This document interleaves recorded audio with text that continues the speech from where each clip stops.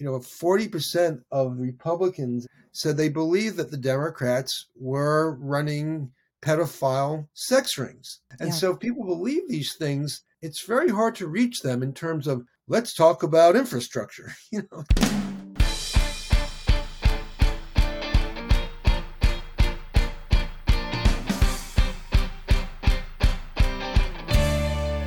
Hello, and welcome to the Politics Girl podcast. I'm your host, Lee McGowan. Let's get into it.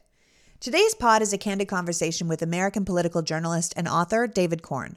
David is the Washington, D.C. bureau chief for Mother Jones Magazine, a major cable news commentator and analyst for MSNBC.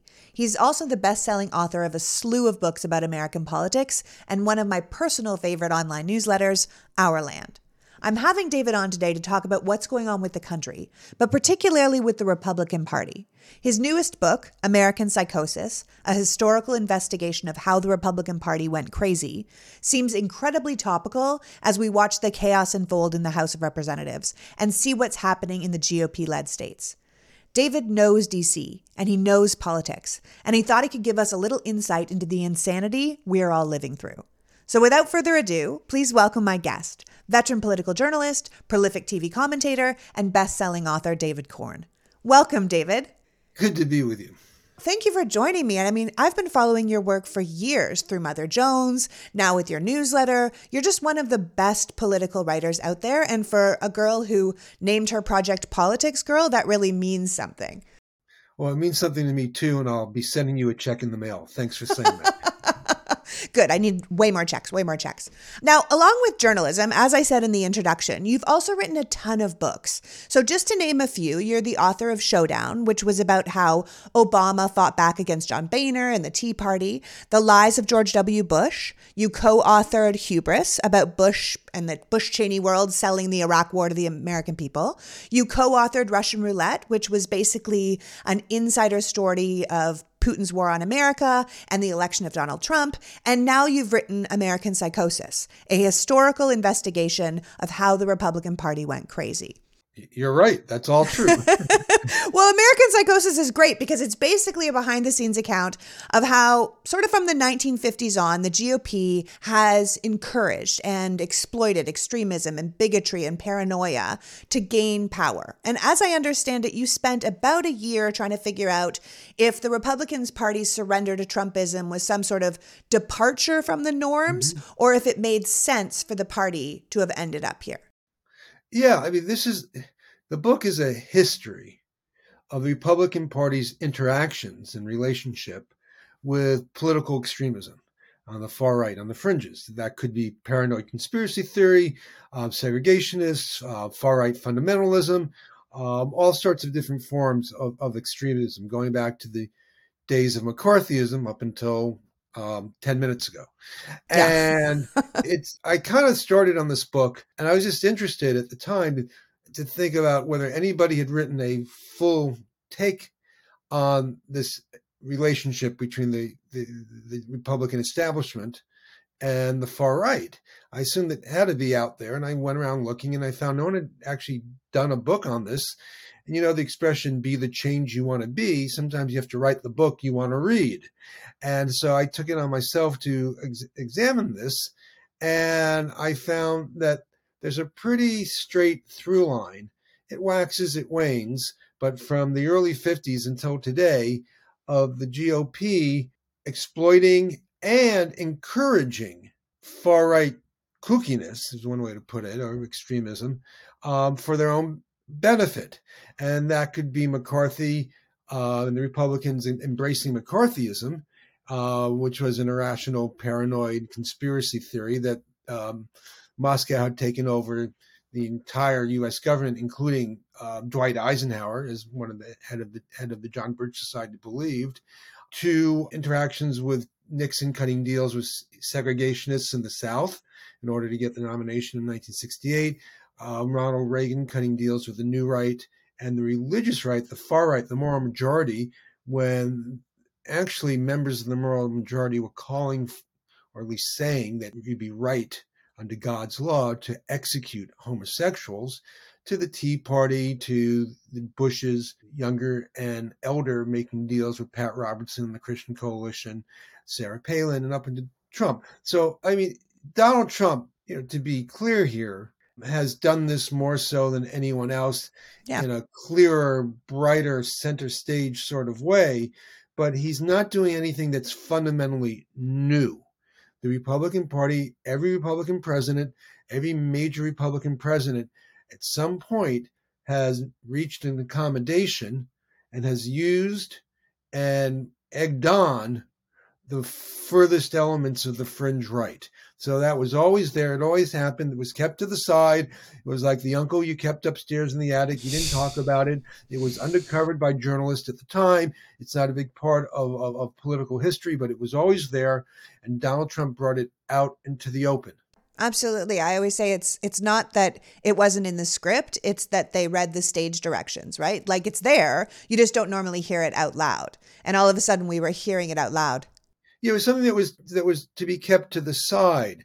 Goldwater in 1964 made tremendous use of the John Birch Society, which was this group started by a candy manufacturer named Robert Welch, who really believed there was a red under every bed, in every PTA, in every union, in every classroom, in every corporation. He would say things like 90% of the United States is controlled by the communists. And they were considered to be crazy, kook people. It was like QAnon, but without the baby eating and sex trafficking. There was a cabal that had just taken over every major power structure, including the U.S. government in America. But they were hundreds of thousands. They gave money to the Republican Party, and Barry Goldwater in 1964 wanted to use them as the basis, sort of the volunteer army for his campaign. And so he did not want to disavow them. And he even asked William Buckley, who was the godfather of the conservative movement, the editor of the National Review, to go easy on them. Do not disavow them. Let's not drive them out of our tent.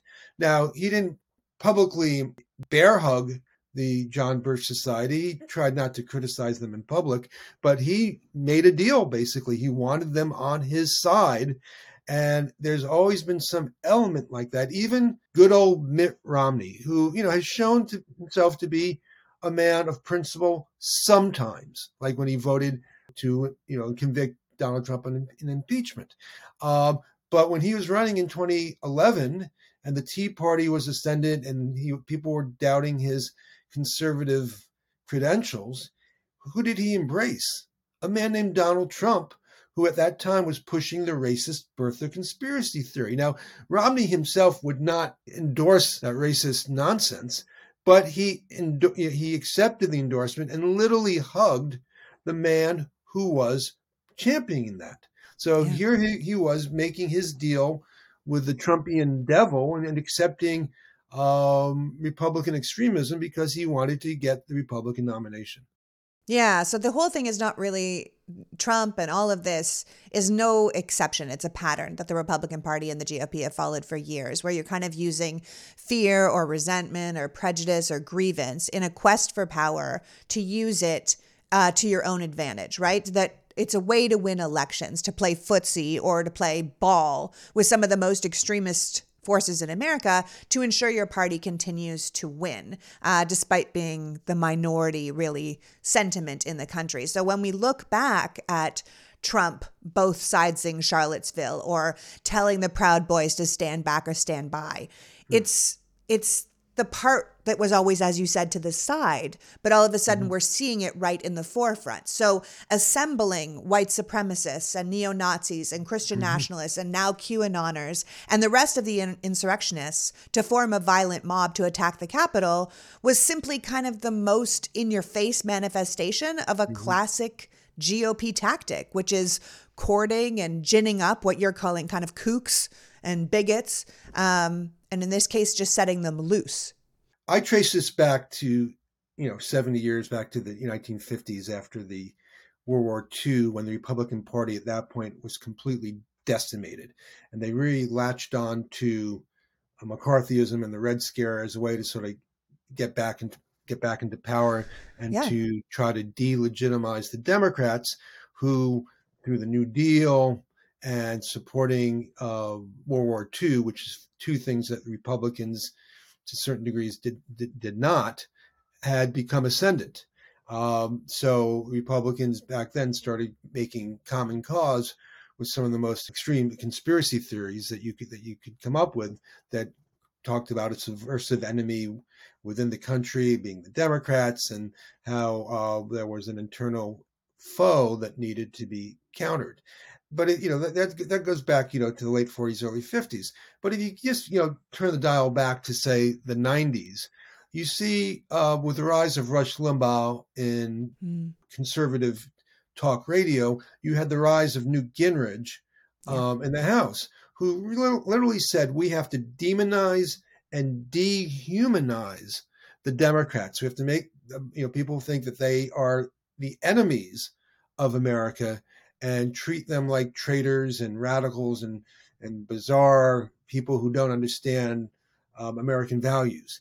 And he created this tribalistic approach to politics that in conjunction with other things going on, started, I would say, radicalizing base Republicans. From there, you had Sarah Palin a few years later, when she was on the ticket with John McCain, saying that Barack Obama was not a real American. He palled around with terrorists, and she raised issues that were adjacent to the birther conspiracy theory, that there was something different about Obama. He was a secret socialist. He didn't really understand America, and further radicalized the Republican base. It basically sent the message to the base that Obama and the Democrats want to get you. They want to undermine this country. They want to actually destroy this country.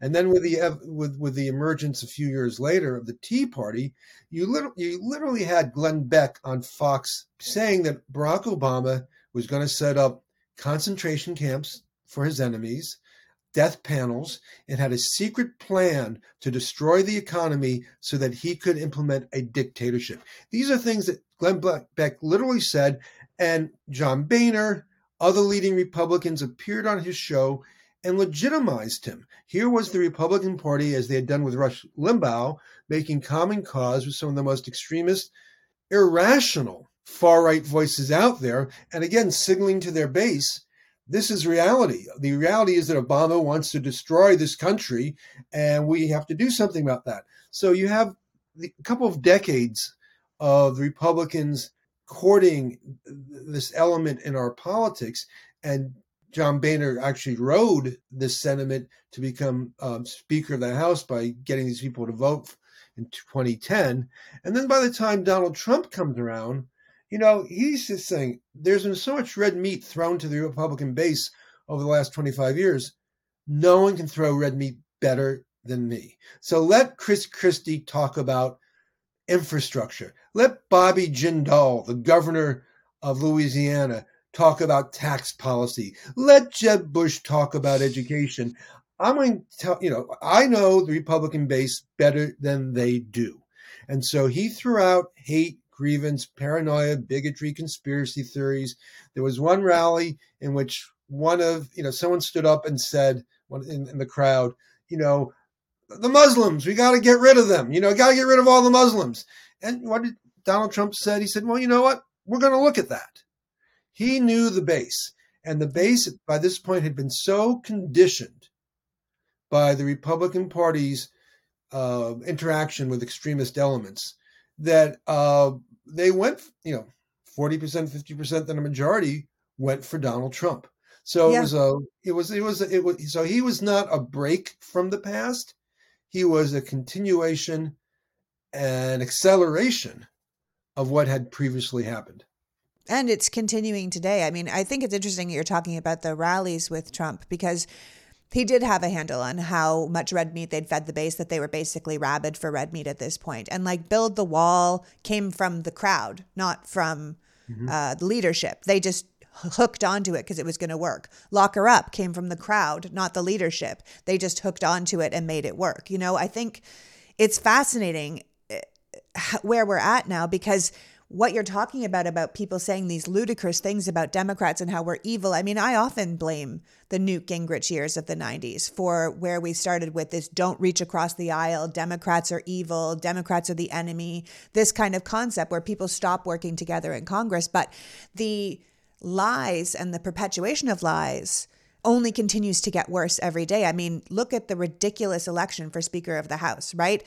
Look at who Kevin McCarthy is putting on the committees and who the Republican frontrunners are for the 2024 election. I mean, it looks like a party that's holding up the craziest and most dangerous among them now as their standard bearers. Like, I can't even read Republican tweets these days, which, by the way, will not leave my feed. It doesn't matter what I do. I'm looking at Marsha Blackburn without having kind of a visceral reaction. It's like they're not even pretending to be upstanding people anymore. It's just straight lies from leadership right on down. The official Republican Twitter account just posted, "In 2 years, Joe Biden has undermined our national security, enabled criminals everywhere, and tanked our economy," right? And I was like, what in the hell are they even talking about? Like, it doesn't jive with reality on any level, but their voters won't know that because their voters aren't listening to the actual facts.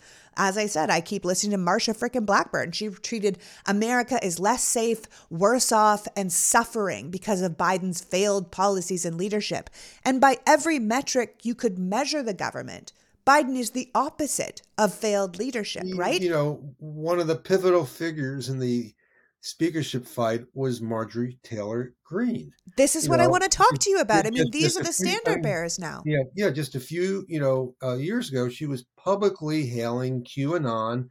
A story that I broke was that she was the monitor of a Facebook group that was promoting extremist memes and ideas and also supporting today the John Birch Society. She amplified social media posts that called for the execution of Nancy Pelosi and Barack Obama. There was, of course, the Jewish space lasers. I mean, it's really, dumb, stupid, irrational conspiracy mongering. And yet now, she is Kevin McCarthy's top ally. She's telling people that she thinks she has a shot at being Donald Trump's running mate, should he actually get the nomination. And it's, we've been somewhat conditioned over the past 5, 6, 7 years to become accustomed to this sort of absurdity. But if you pause for a moment and just think about how a person like that could be influential within the Republican Party, it's pretty stunning. And it shows, as crazy and as awful as things were in Newt Gingrich's day in terms of tribalism and demonization of the enemy and so on, all that's continued with more stupidity added to the mix. And it sounds hyperbolic, it sounds highly partisan to say things like this. But the Republican Party has really, in some ways, gone crazy. That was my book was titled American Psychosis, because the core belief of the Republican Party was not anything ideological, about taxes or housing policy or national security. It was that the election was stolen in 2020. And it's not that there's not much evidence. There's really no evidence. No one's come forward with anything resembling proof. And yet, 20% of the public believes this as an article of faith. And when you become detached from reality and can't process reality, that's psychosis. So that's why I called the book American Psychosis. It's a political psychosis, but it becomes really hard if you believe that to then talk about, let's do a bipartisan immigration bill, or how do you talk about policy? How do you talk about something like climate change or economic growth if you aren't firmly rooted in the basics of reality, which is there was an election, Donald Trump lost, Joe Biden won. Now let's move on and argue about other things. So it's a tough thing, I think, to just brand a whole party or 20 or 30% of the American populace as being bonkers. But, we have kind of reached that point when they, 40% of Republicans said they believed that the Democrats were running pedophile sex rings. That's, 40% to 60% believe Barack Obama was a secret socialist Muslim born in Kenya. And so if people believe these things, it's very hard to reach them in terms of let's talk about infrastructure. Yeah, no, I and mean, I'm sure you use the term psychosis in your book very deliberately, for those people who don't know.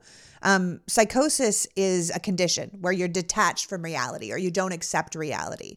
And like you said, it's sort of a political psychosis at this point. I mean, if the word psychosis is probably not best suited to the Republican leadership, but more to the Republican voters, because it's hard not to see millions of Americans, despite, as you said, all evidence to the contrary, collectively believing the election was stolen or collectively believing that Donald Trump is their savior or a chosen one, or that Joe Biden is some pedophilic monster instead of the president.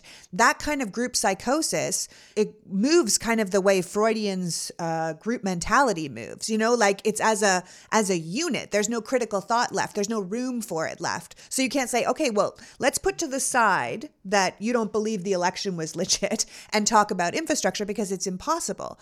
But then they're constantly being fed a continual stream of lies by where they get their information, right? So I don't know what we're supposed to do about that because Republicans are also capitalizing on the power of right-wing media and the megaphone of places like Fox, knowing that their voters are no longer going to other sources of information. So they can just keep feeding the lies to them. And I mean, you recently pointed out in one of your newsletters that Tucker Carlson, who is the #1 cable news host in America, just did a piece to his millions and millions of viewers where he blended Trumpist paranoia with JFK conspiracy and then threw in like a Nixon Watergate twist to it. And it was, like you said, it was like listening to someone's crazy uncle that lives in the attic, but it's people's news source. And he and the other right-wing news hosts do this with authority, and they use phraseology like indisputable facts and things that cannot be denied. And these aren't indisputable facts or things that can't be denied, but it's just a continuation of the fear-mongering from the same people that push the Great Replacement theory or pro-Russia disinformation or the whole thing that led up to January 6th. Yeah, and I've reached what I think is the sad conclusion that a lot of Americans can't be reached. There is they are so deeply rooted in, you can call it psychosis, or just deeply rooted in their alternative reality, their bizarre Fox-driven narratives, which often are reinforcing. If someone's going to, if you believe the deep state is out there to destroy Trump and everything that's good about America, anyone who argues against that, well, they're obviously in on the deep state conspiracy. Right. And so my thinking is, okay, how many Americans fall into this category? 20%, 30%, whatever it might be. And it really now becomes incumbent not on us to get them to change their minds, but on those who haven't fallen prey to this to rally together and find ways to contain the craziness. During Cold War days, the big idea was to contain the Soviet Union. You wouldn't change it. You couldn't, you didn't want to get into a war with it because that could have tremendously awful consequences for the entire planet. And so how could you contain its, enlargement, its advancement? And I think that's kind of the way we need to look at the current situation, that there are Americans who cannot be won over any longer through persuasion and debates. And so facts. how can the rest of us combine together, even across ideological and even partisan lines, so that we protect foundational aspects of our democracy and try to have decent political conversations and debates beyond the Fox craziness. And it's a hard thing to do. It's a lot of it entails energizing people or getting people to pay attention who are not into politics and would rather watch Dancing with the Stars than listen to your podcast. I know that's hard to believe. Oh yeah. And right. I think that's kind of the task at hand, to have people realize that there is a serious issue here, and that to preserve our democracy and to preserve a worthwhile national political discourse, we need to have folks who at least who agree on reality to form a community, which is a majority position. There are more people in this camp, than in the Trump crazy camp. But organizing them and getting people to see that is the challenge. Yeah, it's also a challenge that our system is set up to favor the minority, which also happens to be I mean, the group of people. there are a lot of institutional impediments. The Senate having 2 senators for every state, no matter the size.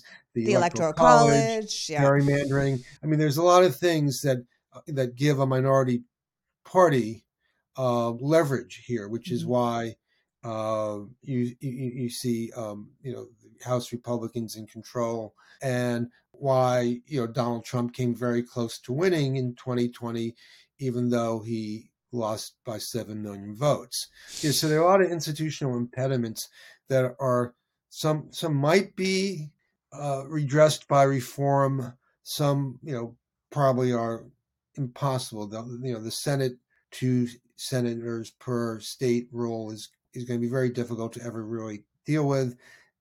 Possibly if we add other DC, Puerto Rico, and other places to the country, and they get 2 senators, there might be a little more reflective balance of power in the Senate.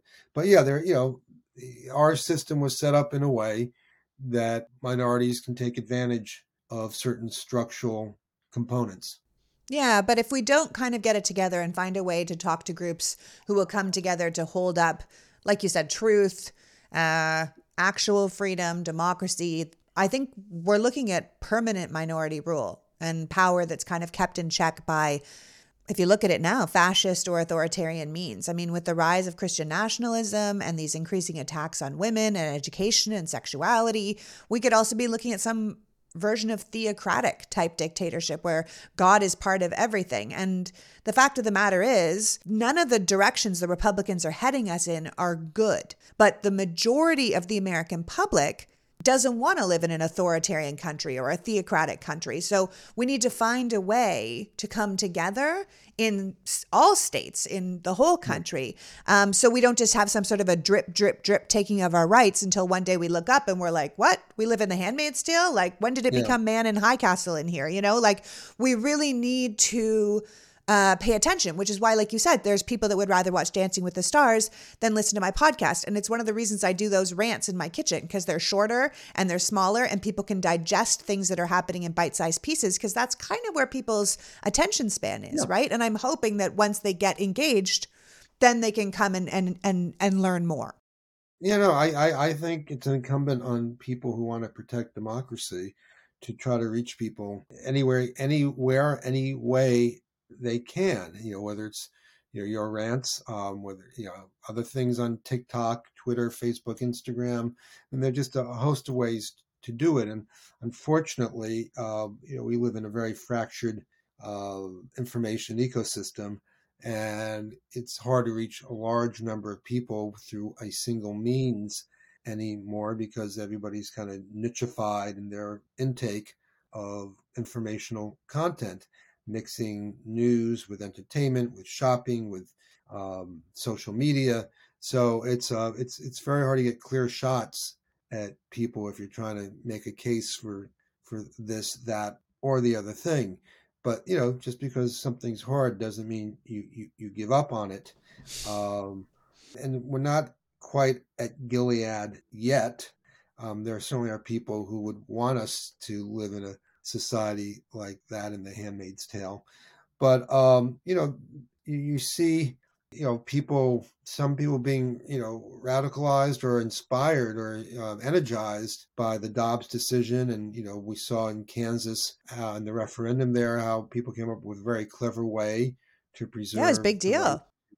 Preserve the right to the abortion and in the state constitution. And hard lesson, but rights that have often been won, through fights and sacrifice, do not last forever.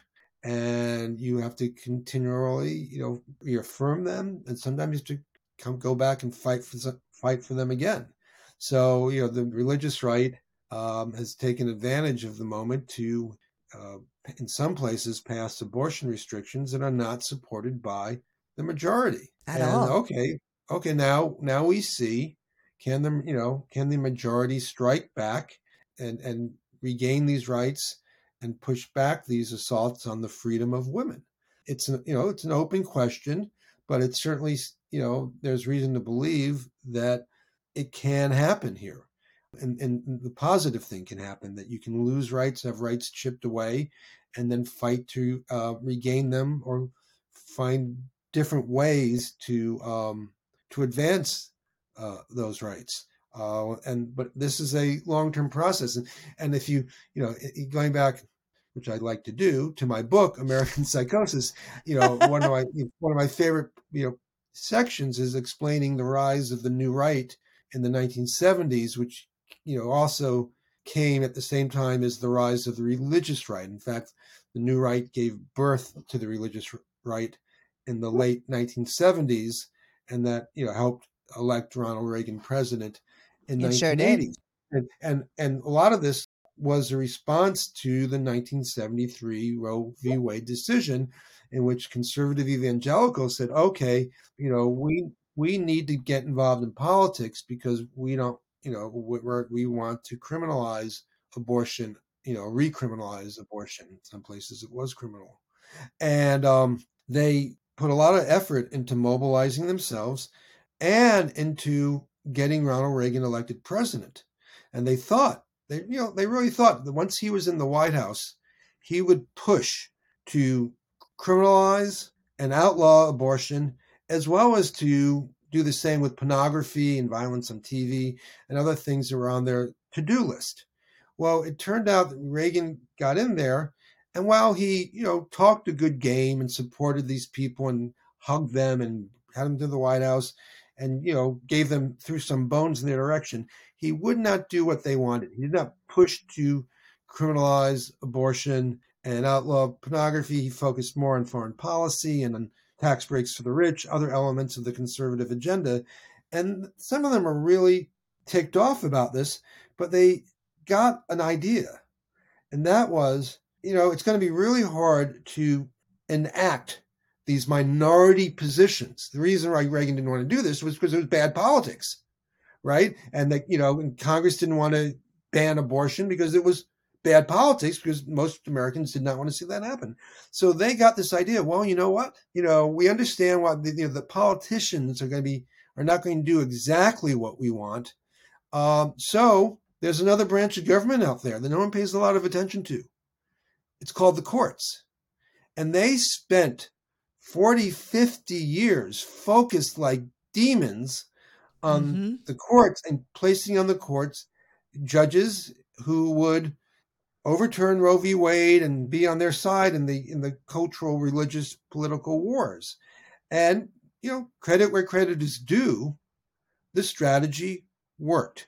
The right. It certainly did. Yep, it certainly did. Paid far more attention to packing the courts and the Supreme Court than the left has, and they got what they wanted. Okay, they won that fight.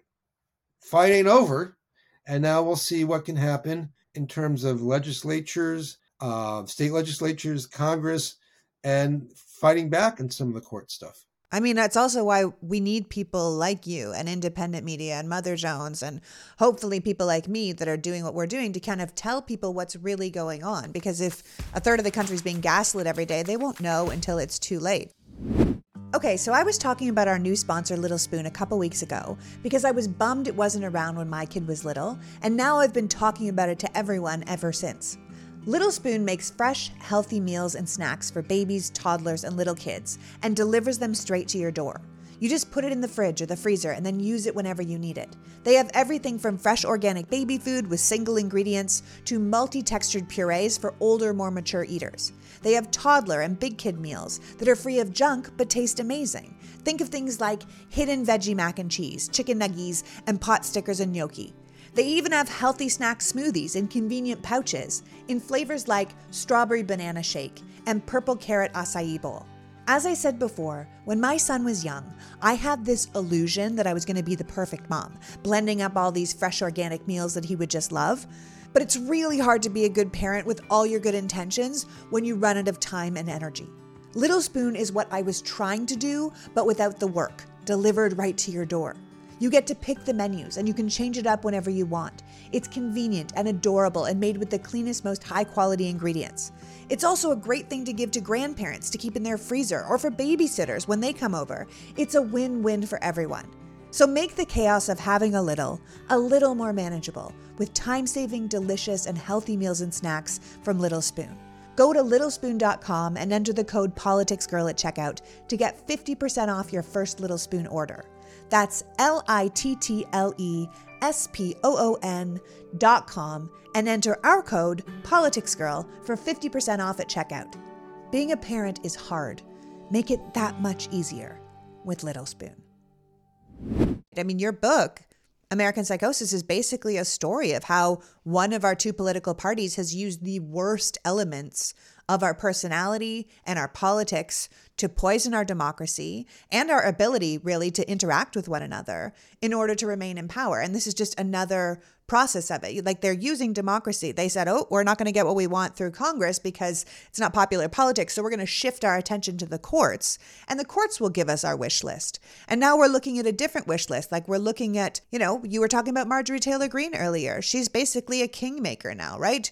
She's the Freedom Caucus, which is not really that many more than 20 people, which is this anti-democracy, pro-violence, insurrection-dominated Republican group, are now dominating congressional committees. They have made Kevin McCarthy agree to every single thing on their wish list to make sure that they gave him his vote because he wanted to be speaker that badly. So the problem is that what do we do with that kind of chaos that we're seeing in government? Are we just lucky that it'll be stopped every time by a Democratic House or a Democratic president? Well, we still live in a place where political power is apportioned on the basis of voting. We talked earlier that there's some, that the voting system is skewed in some ways, but not totally. And thus, enough Americans who feel a certain way can come together and create political power to advance their own ideas or to block those that they find detestable. Right now, the American public, unfortunately, we'll see what happens with the Republican rule in the House. Do they want a debt ceiling default? Do they want a bill that will get rid of the IRS and income tax, but impose a 30% sales tax across the board, about as regressive a tax policy as one can imagine? Do they want to see Marjorie Taylor Greene in a leadership position? Do they want to see 37 different hearings about Hunter Biden or not? The Republicans have promised to show us their true colors. And, fortunately, the House is up for re-election in less than 2 years. And, we can see whether this works, this works for them or not. And it's unfortunate that we might have to go through a lot of trouble and damage. If they default on, the debt ceiling, if they force a default, Mark Zandi of Moody's a year ago or so said at that time that a default could lead to the loss of 6 million American jobs and $15 trillion in American wealth. And okay, they have the power to do this. There is no way, if they're committed to this, that I think the Democrats and the Biden administration can ultimately stop it. If they want to go off that cliff, it's like, okay, you want to run off that cliff. We can't build a barrier to prevent that from happening. And so if it happens, will be a very, interesting political science experiment to see how the public reacts. Now, unfortunately, as I said, that means people will lose their jobs and retirees will not be able to retire. Social Security recipients will be hard pressed if checks don't come. Those who live from Social Security check to Social Security check. So this experiment will be fueled by a lot of suffering. Yes, but will they blame the right person for the suffering, or will they blame the president and his party? And is that the risk that they're taking? Yeah, that is a big issue. And it's it's the responsibility of the Democrats and Joe Biden to make it crystal clear about what they support and what they're doing and what their plan is here versus the actions the Republicans are taking. When we saw Newt Gingrich shut down the government in the late 90s, Bill Clinton did a pretty good job of saying, here's their side, here's our side. And, Gingrich was damn sure that everyone would blame Bill Clinton. And he was completely wrong about that. The public, listened to each, and they saw Newt Gingrich as the guy throwing bombs and throwing a monkey wrench into what was a decent economy at the time and causing the chaos. Now, one of my general beliefs is that many Americans who don't follow politics closely, when they look at Washington, what they want most is to not see a mess. They want to think that people are taking care of business and not throwing bombs and not creating turmoil. Now, we do know that 20 to 30% of the public now on the Trumpian right want chaos. They're like the Joker in the Batman movies. They want chaos. They want to see things blown up. They don't care if the shrapnel comes in their direction or not. It's a cultural fight. They just want to see detonations and explosions and carnage. They want to see the American carnage that Trump, claimed he was against in his first inaugural address, his only inaugural address. Okay, most Americans, though, want to look towards their politicians and believe, whether they agree with them or not, that they're acting in an orderly fashion and they're doing their jobs. Just the same way that if you were a boss and you looked at people in the office, you don't want to see papers and paper clips and envelopes flying around. You want to see work getting done. And so here is the Democratic opportunity not to reach the 20 to 30% who are who want the chaos, who want the disruption, but the others to say, we're the adults, we're trying hard, we want to do what we can to help you and keep the economy from imploding. And look at these other guys. Look what we have to work with. Yeah, don't speak to the people that cheer the Joker. Speak to the rest of the people in Gotham City. That's what they have to do. They have to sell those people and not waste their time with the people who want to see it burn. Right. I mean, that's what Heather McGhee wrote, this great book, which Todd was eluding me, but the compelling metaphor was looking at some southern communities where they were being forced legally to integrate public pools. Some of these communities shut down their pools. They'd rather have no swimming. They'd rather have no swimming pool in the hot summertime than have to share a swimming pool with someone whose skin color was different than theirs. And okay, that they have their priorities, but it's they don't seem rational to me. To them, they believe they're making a rational choice, right? And so when you're dealing with someone like that, you really have to understand what their motives are and in what direction, if any, they can be moved or if they can't be moved. But if they don't want, if they don't want anything to do with Black people so much that they'll close down the swimming pools for their own kids, okay, you can't work with that. You can't work with that. So what else do? Then you build swimming pools in the communities that will accept them. You find other ways to turn on fire hydrants. I mean, whatever. You find other workarounds. And that's what we need, now to really be smart in finding workarounds to protect our democracy from those people who are, driven to support authoritarianism, minority rule, and and to get what they want to get, which may not be what we think should be their goals and their desires, or even probably what's best for them. But the thing is, everybody gets to decide what's best for them. I remember at the beginning of the Trump administration, there was a great story. I don't know if I saw it on TV or it was in the New York Times, but one of the early budgets caused a cutback in spending on rural health care.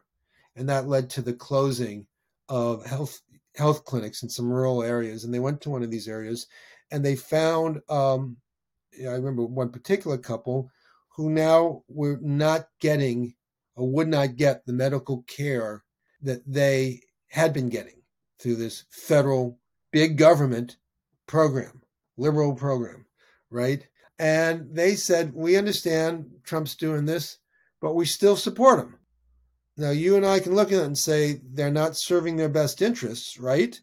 And that seems kind of DUMB. Counterintuitive, yeah.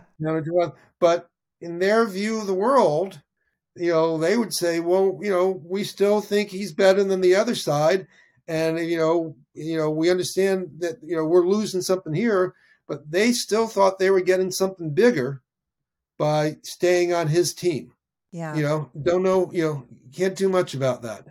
No, you can't do much about that. And when we look around and we see that, as a veteran political journalist and someone that's been in DC for a really long time, what do you think we can tell people to offset that feeling that we can't do much about those people, to offset the crazy or the decisions that make no sense to us without going crazy ourselves? Because I wonder, how much people are supposed to be able to manage, how they're supposed to handle this, to feel like they're taking crazy pills. How do we handle this and be productive and be proactive and make these choices without actually going into a psychosis ourselves? I take great comfort in there's more of us than them. The True. Numbers just show that. Okay, sometimes the craziest people, the loudest people in the room get the most attention, and it can seem like they're setting the debate. People obsess about Fox and all the horrors on Fox, but even Fox, it's a good night for them. 3 million, 4 million viewers in a country the size of 300 million people. We're still talking an audience of 1 to 2, not even 2%, right? So, I think we give them larger than life importance sometimes. And the truth of the matter is that most people do not watch cable news. Most people, unfortunately, do not read a newspaper.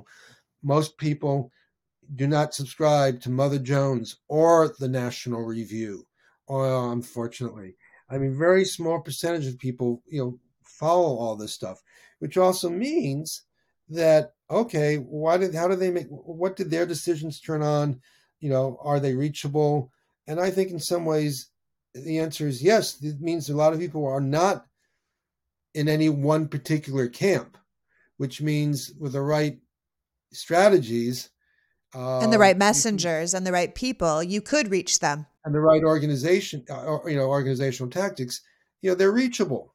And I don't think it's, about necessarily being in the middle and cutting differences. I think, human beings are story-driven animals.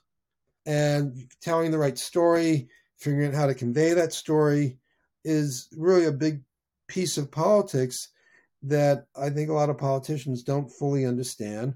They don't fully understand how our brains and minds work and how to, hook people in a positive way into a message, into acting politically. So I think there's still a lot of room to maneuver.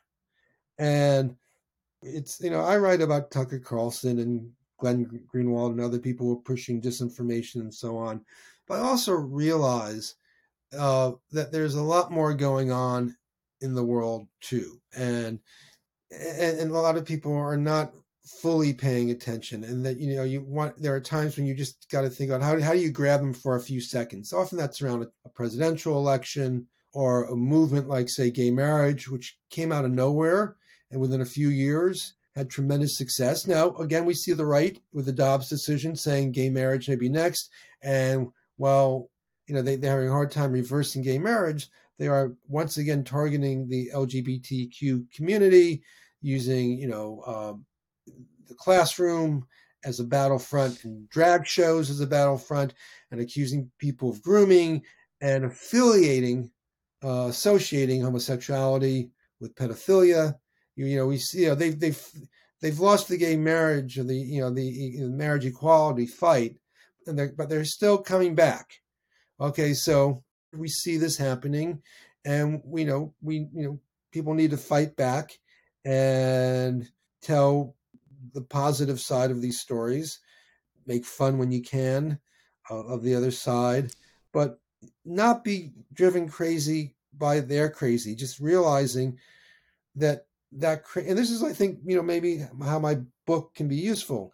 That crazy has always, always, always been there through Trump, through the changes in the information systems we use now. It's been able to amplify itself, organize itself in ways that it couldn't do in the past, and also just be more in our face than it could in the past. But Right. It's always been there. It's just often you couldn't see it, or you could turn it off if you didn't want to see it, or didn't have the influence that it has now, and didn't have the recognition that Trump and the party afford it these days. But it's always been there. And so, okay, at times you want to confront it. Sometimes you want to ignore it. But most importantly, you want to have your own story to tell and care more. You need to care more about, in some ways, your audience. And I know I've gone a long time, but one point that I'm often, as someone who's worked for The Nation magazine, Mother Jones, and goes on MSNBC, and who wrote this book and other books, people often say, oh, you're just preaching to the choir. How do you get this message to other people? You're preaching the choir. And I don't know, a few years ago, I actually thought long and hard about this. I said, well, damn, preaching to the choir is a wonderful thing to do. If there's no choir, who comes to the church? Who has a good time in the pews? The choir is the front line, right? They're the ones who are there when it's raining outside, and they still get up and they come to church because they're in the damn choir. They have to come. And you want your choir to be as strong, as big, to sing as loud and boldly as you can. And if you're making sure they know what's what, then they can do their job. And if they're singing well, then other people will pick up the tune. So I think, a lot of this is not being, you don't want to be psyched out or freaked out by the other side and it's crazy, but you really want to make sure that your side is well fed and it's happy and it's engaged and it knows the chords and the words to the song. And, because you know what? You have control over that. You can you can shape the choir. You can't shape the people who don't come to church. No. And if any of us have seen Sister Act, we know how good a great choir can be, right? Yes. You can fill that church, right? If we do something that speaks to people and tugs their heartstrings and tells them a good story and gives them a good show and engages them, then we fill our church. And then we send those people out into the world to talk to other people. I mean, you're talking about it's the message. It's the right story. It's finding the right people, because at the end of the day, we are the majority and we must speak to the other people in the majority. And that starts at home with organizing. It's not an every 2 years voting thing, every 4 years voting thing. It's an everyday thing, from your dining room table to your barbershop. You're talking about it. And if you happen to be the choir, then sing loud and sing proud. Yeah. I want to thank you for joining me today, David. Honestly, I've admired your work for so long, and I really hope people will join me in supporting your amazing journalism. Subscribe to Mother Jones, to your newsletter, Our Land, and check out your books, because in a world of Tucker Carlsons, we definitely need more David Corns. Well, thank you so much. People can get a free trial subscription to my Our Land newspaper by going to davidcorn.com. Yeah, David Corn, that's Corn with a C.com. And you can check it out. And of course, please follow me at motherjones.com. Yeah, I can't recommend him highly enough. Thanks again, David. Thank you. So that was David Corn, reminding us that at the end of the day, we might not be able to convince the people who cheer for the Joker or the citizens who prefer Trump's American carnage to listen to us or to reason. But we need to remember that they aren't the majority, and the wish list of the leaders who represent them aren't things the majority wants.